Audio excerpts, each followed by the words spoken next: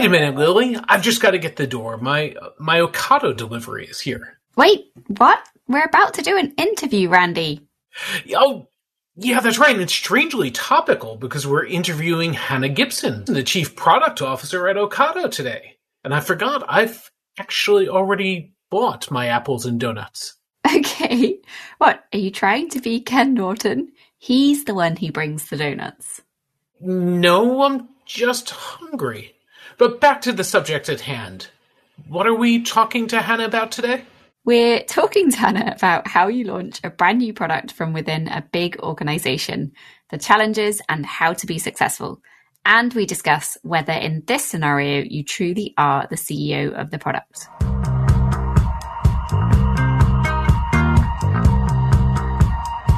The product experience is brought to you by Mind the Product. Every week, we talk to the best product people from around the globe about how we can improve our practice and build products that people love.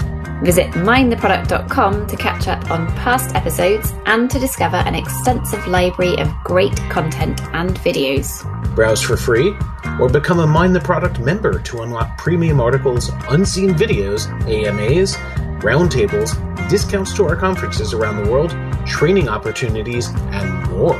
Mind the Product also offers free Product Tank meetups in more than 200 cities, and there's probably one near you. Hannah, thank you so much for joining us today. It's really great to have you here. So before we get started with our topic, it would be great if you could give us a real quick intro into who you are and your background in product, like where you got started, because it's always nice to hear an origin story. And then also what you're doing today. Yeah, it's great to be here. So I'm Chief Product Officer at Ocado Technology. Many people in the UK, anyway, probably know about Ocado as a grocery company.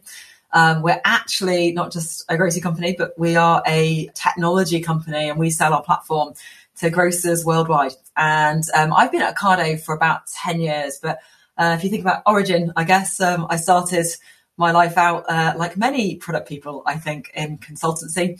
Spent a bit of time in consulting, did a couple other things, and then joined Ocado, actually in the retail side, thinking more about online trading, but very quickly moved into product. And I've been there for really kind of almost the last 10 years. But I think it's changed a lot along the way. Obviously, 10 years sounds like a long time. Some people have one place, but it hasn't really felt like one gig or one job. You know, we've changed from being UK only to global. We've changed from being B2C to B2B. We've changed from doing software to hardware as well. So, you know, the change has been huge and been really fun kind of product journey along the way. And one of the things that you've done at Ocado is launch new products. So tell us about what's that been like, launching a new product inside a much bigger org. What was the product and kind of what were the main challenges that you had? Yeah, I thought I'd maybe reflecting on this, thinking about not even just a new product, but a new service. So really thinking about like a big product launch, right? We launch new products all the time, like new features, new iterations, new parts of the platform. But actually, we did launch a new product, which was called Ocado Zoom, where we launched, you know, really short lead time grocery orders to get your groceries delivered quickly to customers. And that was quite a big shift, right? And quite a different way of thinking about how we do online grocery. And I think when you're trying to do something quite different and launch something quite new within a big organization, you've got to think quite differently about how you're going to go about that. And as you know, as you say in your question, Lily, what are the challenges you might face? And certainly when we were approaching this, we were thinking about it, for me, there were a couple of things that I think really stood out. One of them was like, how do you help people think differently in terms of mindset about what the challenges you're thinking about? And in product, it's always about hypotheses, right? You've got to figure out what your hypotheses are. You've got to try and test them, and then you've got to go from there. And what's really interesting when you're launching something completely new, right, not just an iteration, is you've got to really sell the vision of where you think it might go. And I think sometimes in product, people shy away a little bit, I think, from selling the vision, selling where you can get to. And actually, I think it's okay to say, this is where we think the product could go. It's going to change. I'm going to be wrong on some of the aspects. But actually, when you're trying to do something new in a large organization, or even when you're trying to do something new in a startup, being very clear about what the art of the possible could be, I think is really important. So there's something there for me about mindset. And then maybe the other bit is around prioritization. How do you think about how you can prioritize, how you can structure? But we can get into that if you're interested in that more. So Ocado has evolved a huge amount in the last 10 years. You went from launching things that were, as you said, you were a B2C, you were launching the service in the first place, and then you pivoted along the way and did lots of other things. Is launching a new product or service within the company the same now as it was when you were startup scale-up mode, or is it totally different now that you've got global enterprise customers? Yeah, it's a really great question. And of course it's different. I still think underlying it, it's the same kind of attitude of like, let's learn and let's understand and let's try and build products that we, believe people love, as we often say on Mind a Product. But actually, absolutely, when you've got a B2B, customer base, actually, you've got to think a lot harder about what are the things you can do to enable it to scale from the outset that you might not have done otherwise. You've got to think more clearly about how it's going to meet different needs of different customers in different locations across the globe. And you've got to think probably a bit harder about, the prioritization, because actually there's multiple partners at play and multiple people who could get benefit from what you're building. So I think it adds a lot of complexity overall how you approach it. But as ever with product management, I don't know if you guys find this, but I do think the general themes are the same. It's just how you apply them can change, and you can put different focus on different parts of that product launch. Like, have you got a hypothesis? Yes, but how hard you think about it and how much you test that might be different depending on the scale of the change and the scale of the impact it's going to have across your customer base. So, yeah, I think the same things remain true, but just you implement them in slightly different ways. Let's dig into that a little bit. I'm curious, what are the different kind of things? What's one of the challenges that came up of doing it a different way as you evolved? Whether it was with working with internal stakeholders who now maybe had a business that they wanted to protect, or going from doing A/B tests with customers to doing you can't really do that with enterprise quite the same way. Well, you can in a way, right? So you still want to A/B test, and we have A/B tests now with our partners, and so we'll choose one of those partners to start doing the A/B tests with so that we can learn and grow with them and roll that out then to the other partners. So you still can do that. I think, when you think about those much larger scale experiments, that Zoom example we talked about before, I think that, that requires a lot more taking everyone on the journey of where you're going, helping them explain and understand the why, help them understand what the potential might be. But in a way, I think it's, that's just about the kind of the process that you put in place and how much energy you put into different parts of the process, really. And you mentioned that it's really important when you're launching a new product inside a bigger org to sell the vision. How did you go about creating your vision for Ocado Zoom and selling that internally? Yeah, it's a great question. So I always came back to two things, which I think in products always really matter. The first is what's the customer experience, and the second is kind of what's the P&L impact. So what's this going to look like from the longer term perspective, from a profitability point of view. And on the customer experience side, we went and did a bunch of, as you normally do, customer interviews, and understood how customers were shopping today, what they were using the different purchases for, what their different habits were. So we did diary studies, we did interviews, all the rest of it. We looked at some data as well, which gave us an idea, but couldn't tell us exactly what they might do in the future. And with that, we created, as you often do, a set of personas, which we could then go and talk to many people around the business, and kind of had quite a strong sense of that as exactly what the priority kind of segment was to go after. And then on the operational side, I was crystal clear on like, okay, this is what we want the end game P&L to look like. This is kind of what we've got to believe to get there. And I think that was very helpful for people to be able to see the clarity around this is where the customers were heading. And then also this was from an operational point of view, what we've got to achieve to get there. Now, doesn't mean you've got to get there on day one, but it means when people start to understand what we're going to build and what order we're going to do it, you're giving more context and you're allowing people to make those trade-offs themselves, allow them to prioritize the right things. And I think that helped a lot. And I find that really interesting, because one of the things I think that's different about launching a product inside a bigger org versus working for a startup as a product person is the potential ownership of the kind of the P&L for that product launch. And this is where, that kind of classic thing of the CEO of the product could actually be slightly more accurate. So I'm interested to know, within that product launch that you were doing and kind of the P&L that you put together, how did you go about that part? Was that you with the finance team, or were you kind of left to your own devices and you had to come up with something that worked? Or Good question. I think definitely I thought a lot about what was the right structure and what's the right organizational kind of model that we wanted to make this work really well. And I always thought about it as, who do you want dedicated to the kind of the product launch, and who do you want to kind of lean on? Who actually is best to still sit within their organizational current departments, but you kind of want to bring into the virtual club of that product launch. And so we had those who were dedicated to the products, which was the tech teams, for example, and that was in part because we didn't want there to be clashes around prioritization of that. It made a lot of sense for them to be fully focused on this.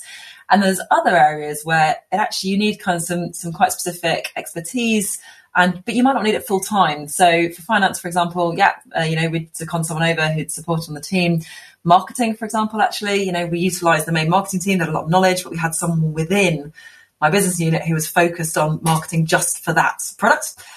So we did this kind of blurring of who did what, who sat within which part of the organisation. But most importantly, I thought about us all as one big virtual team. And definitely, as always, the sum of the parts you should be able to make greater than the whole by making sure that everyone's really focused on what we could achieve and the excitement of it all. But I think you're right there, Lily, in the sense that the fact that I owned the broader P&L meant that we could actually really all focus on the right trade-offs and where we were going to, think about the overall prioritization.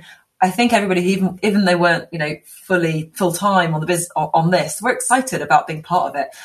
If anything, I probably had more people who wanted to be part of it than less. So that's quite a good problem to have, I guess. So that's an interesting one. I find there's a huge difference in the product managers I've met who have a consulting background versus the ones who don't, and the way that they can build relationships around P&L and understand the difference between, this is what we're going to do. This is the theory of where we want to go versus the people who have been more operational in the past or have spent more time on that side and know the reality. I'm curious, the people on your team who haven't come from a consulting background, how do you train them up? How do you get them into the realities of this and get them to be able to have those really deep relationships with people on the other side? Yeah, it's a great question, Randy, because we're rolling out some kind of commercial training at the moment to help people understand both our partners' business models, our business model, kind of the sensitivities. I always talk a lot actually about kind of sensitivity analysis. I think it's a great thing to do as a product manager, figuring out what if this was a bit higher? What if this was a bit lower? Because the reality as product is we actually know not very much about what's going to happen, right? And so all you can do is prepare for the different eventualities of what might happen and understand the kind of the importance of that. So yeah, we are rolling out a commercial training, but I also try and make sure that we are spending a lot of time with, various parts of the business. And I think using the right metrics makes a big difference as well. So I think as ever, if you can get the right metrics and help people tie back their metric to that line of the P&L, I think that makes a huge difference and everyone can see what part they're playing. I also think it helps people work across different streams, different boundaries, because ultimately you've got this kind of, guiding metric that you can all go back to. So, I think it's a super important conversation to have. But equally, I do think, as ever, a mix of product skill sets is super important. I've got a slightly more commercial background, but I haven't spent night shifts in a warehouse, at various points in time. Some of my team have, and they bring an awful lot to the table because they've done that. So, as ever with product, you want a blend of different skill sets, different competencies that you can bring to the table. So I worked at Amazon years ago. I did do the night shifts. They took us actually I was an editor at the time, and they took us and threw us on the night shifts at Christmas time. So I know exactly what you're talking about. Did you love it? It was interesting. I learned a ton. It was, it was something I was glad to be doing for a week, and that was it, kind of thing, rather than as a full-time job. But I'm curious. One of the other barriers I've seen is cultural, and it's just terminology at times. So product people like to say things like, we're going to fail fast and iterate and get better. And too many times the operational people I've worked with have heard that and just heard the word fail. They didn't hear the intent behind it, which is we're going to learn fast, not commit resources. We're not going to do a 6-month waterfall project when we can do a 1-week experiment kind of thing. But, it's two nations or two parts of the business separated by a common language sometimes. And I'm just curious if that's something you've seen, or if there's how you train people to build a better relationship by speaking the right language too. Yeah, it's a great question. I think actually because we've been, I'd frame it as almost like learning together across both, let's say, the operations and kind of technology for some time, that actually, we do work very closely with the operations team, and I think they understand pretty well how we learn, and we've got to where we have because we have tried things, run hard at things. We've always tried to think differently about how we can solve problems. I think that's ingrained in the culture generally. So I think I feel pretty lucky from that perspective. Having said that, there is always a lovely, healthy tension that will exist. And I think for the right reasons. What we try and do is talk about, what the trade-offs are and help people on that journey and help people understand what the different options can be. I haven't found any specific challenges with language, actually, I'm afraid to say, Randy. I don't think we've come across that as a particular issue. But again, maybe I'm just lucky from where we're at, and we've all been on that journey together. And I think that makes it a bit easier. Or you're just better at it than I am, which is fine too. Okay, so with any sort of product launch or startup business, you're aiming to have an MVP to start with. And sometimes this can be slightly controversial as to what your MVP is. So how did you get to a decision around what to launch with the first piece? And did you, because I imagine if you're launching a new product in quite a big business, which is, you kind of already said, everyone was super excited to get involved, it's probably more a case of like holding people at the door and trying to do things in secret as much as possible. That's what I would do anyway. Yeah. So I guess the MVP question is always a great one, right? And I always think about this as trying to break it down a little bit. And again, just going back to being really clear about what you're trying to achieve. And for us in the grocery business, what's really important is customer retention. It's a bit more like a subscription model, I guess, than a transactional model. And when you're launching a service, you need people to want to come back to it again and again. Like, grocery shopping can be weekly, if not more frequent. And so for me, it was all about, again, as ever, good product management, about prioritization. And so being really clear about, okay, what's going to matter? And for me, it was around that customer experience. I call this phrase called kind of perfect execution, right? Whatever happened, it had to the customer, seem perfect. It seemed like whatever we promised, we were going to deliver that perfectly. And that went everything from how we built the product to how we thought about our marketing. So if we didn't deliver you a product within the first few weeks, we gave a pretty generous, refund for that, because we knew it mattered so much to customers.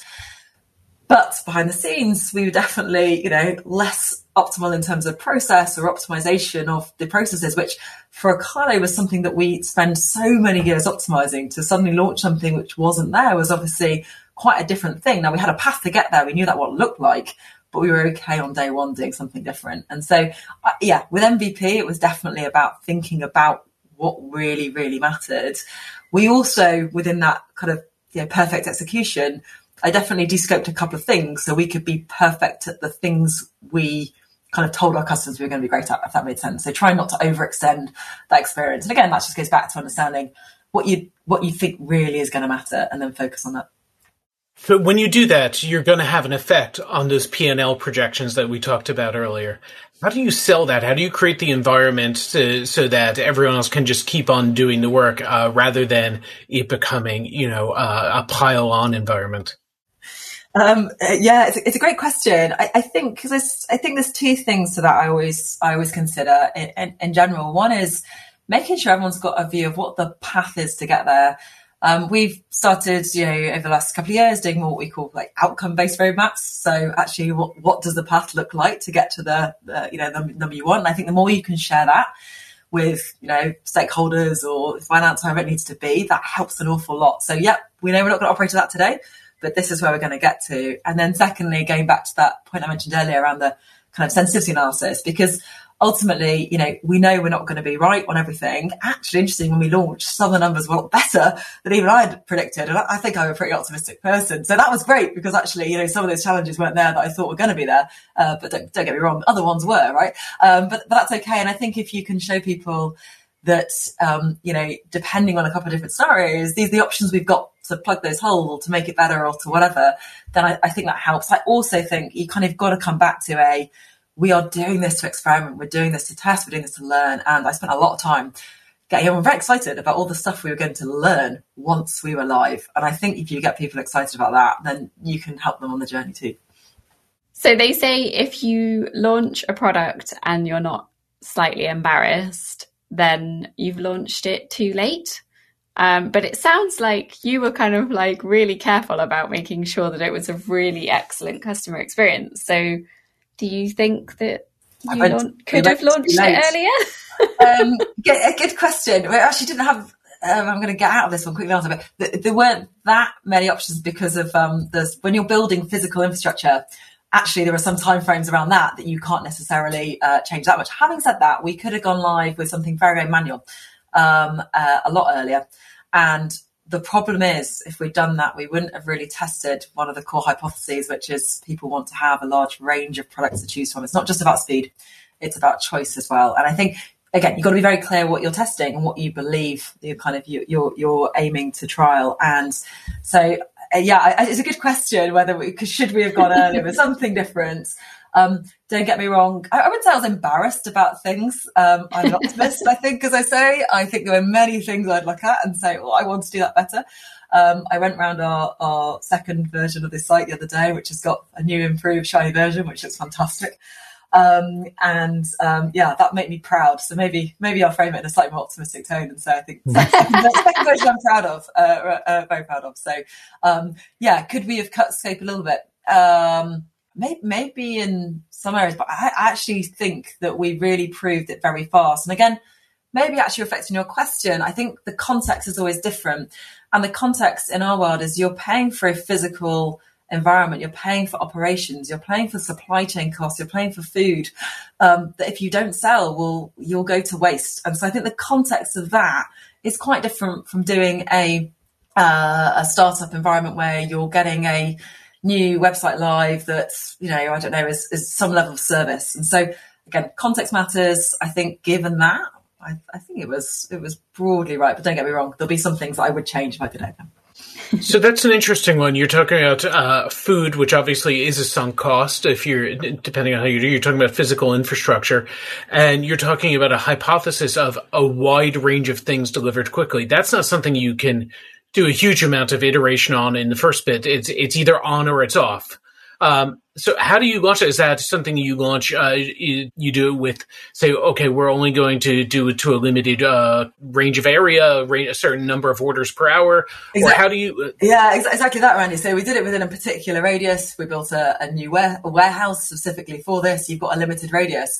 Again, this goes back to why it mattered that this customer experience was great, because if you've got a limited radius, it's not like you can just start small and then gradually roll out to more and more customers, because if you burn through that customer base, you can't suddenly go and get more, right? They're in that radius, the households are there, and we had a pretty aggressive target for household penetration. And so that's why it was so important for the long term of the business case to make sure that we were really, really clear up front about why that mattered so much.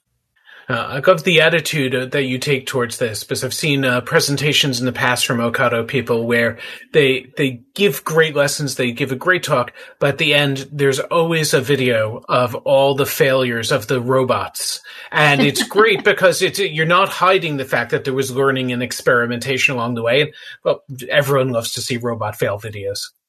Yeah, we've got a few of those at least. They do mostly work, Randy, don't worry. I'm not worried. I'm sure they do work just fine. And you wouldn't be showing us the videos of the failures if you hadn't already solved it. Exactly. So what tips would you give to someone who worked in a kind of larger organization and had just been given a project to say, right, we've got this idea or this concept, or we want to solve this problem. We think it's a brand new product. It's yours, run with it. Like, what do they need to be mindful of? And what's your best advice for them? My top tips. I do think in that scenario, the idea of kind of think like, the CEO of a product, actually, it's not a phrase that I often use because, and you've got to think very carefully about it when you use that phrase, because actually for many of the product managers at Ocado, you're part of a bigger product. There's one bigger product that we sell. And so it doesn't always apply. And I think that's the case for many different product managers I speak to. But depending on the scale of what you've been asked to launch, think about it end to end. Think about it as if it's a business and you're running that business. And then I think it's super important if it's very new. I think this is true for startup as well as in a bigger organization, to just continually help people understand the mindset shift. What do they know today? And repeat back to them what they think about how their business works today, and then tell them what's different. Why is this different? Help everyone shift into that mindset. And I think that can help an awful lot. And then I'd also say, especially in large organizations, think very carefully about what the team is, how you bring people together. I mean, the model I mentioned before, I guess, is pretty akin to a tribe model. So it doesn't have to be that hard, that complicated, but just be very intentional about how you set things up. And then I also think you want the right people around you. You want people who are advocates and people who love what you're doing too, to help you bring everyone on that journey, help you get everyone there. And we certainly had some awesome people on the team who were not just advocates, but optimists about what we were building and how great it was. And that as ever, get the right people and you are 80% of the way there. So I think as ever, work with some great people and you're in a great place. Awesome. That sounds like very sound advice to me. Hannah, it's been so great talking to you. And I can't believe that conversation has just flown by so quickly. But thank you so much for joining us and imparting some of your experience and knowledge to our listeners. Thank you very much for having me. Good to speak.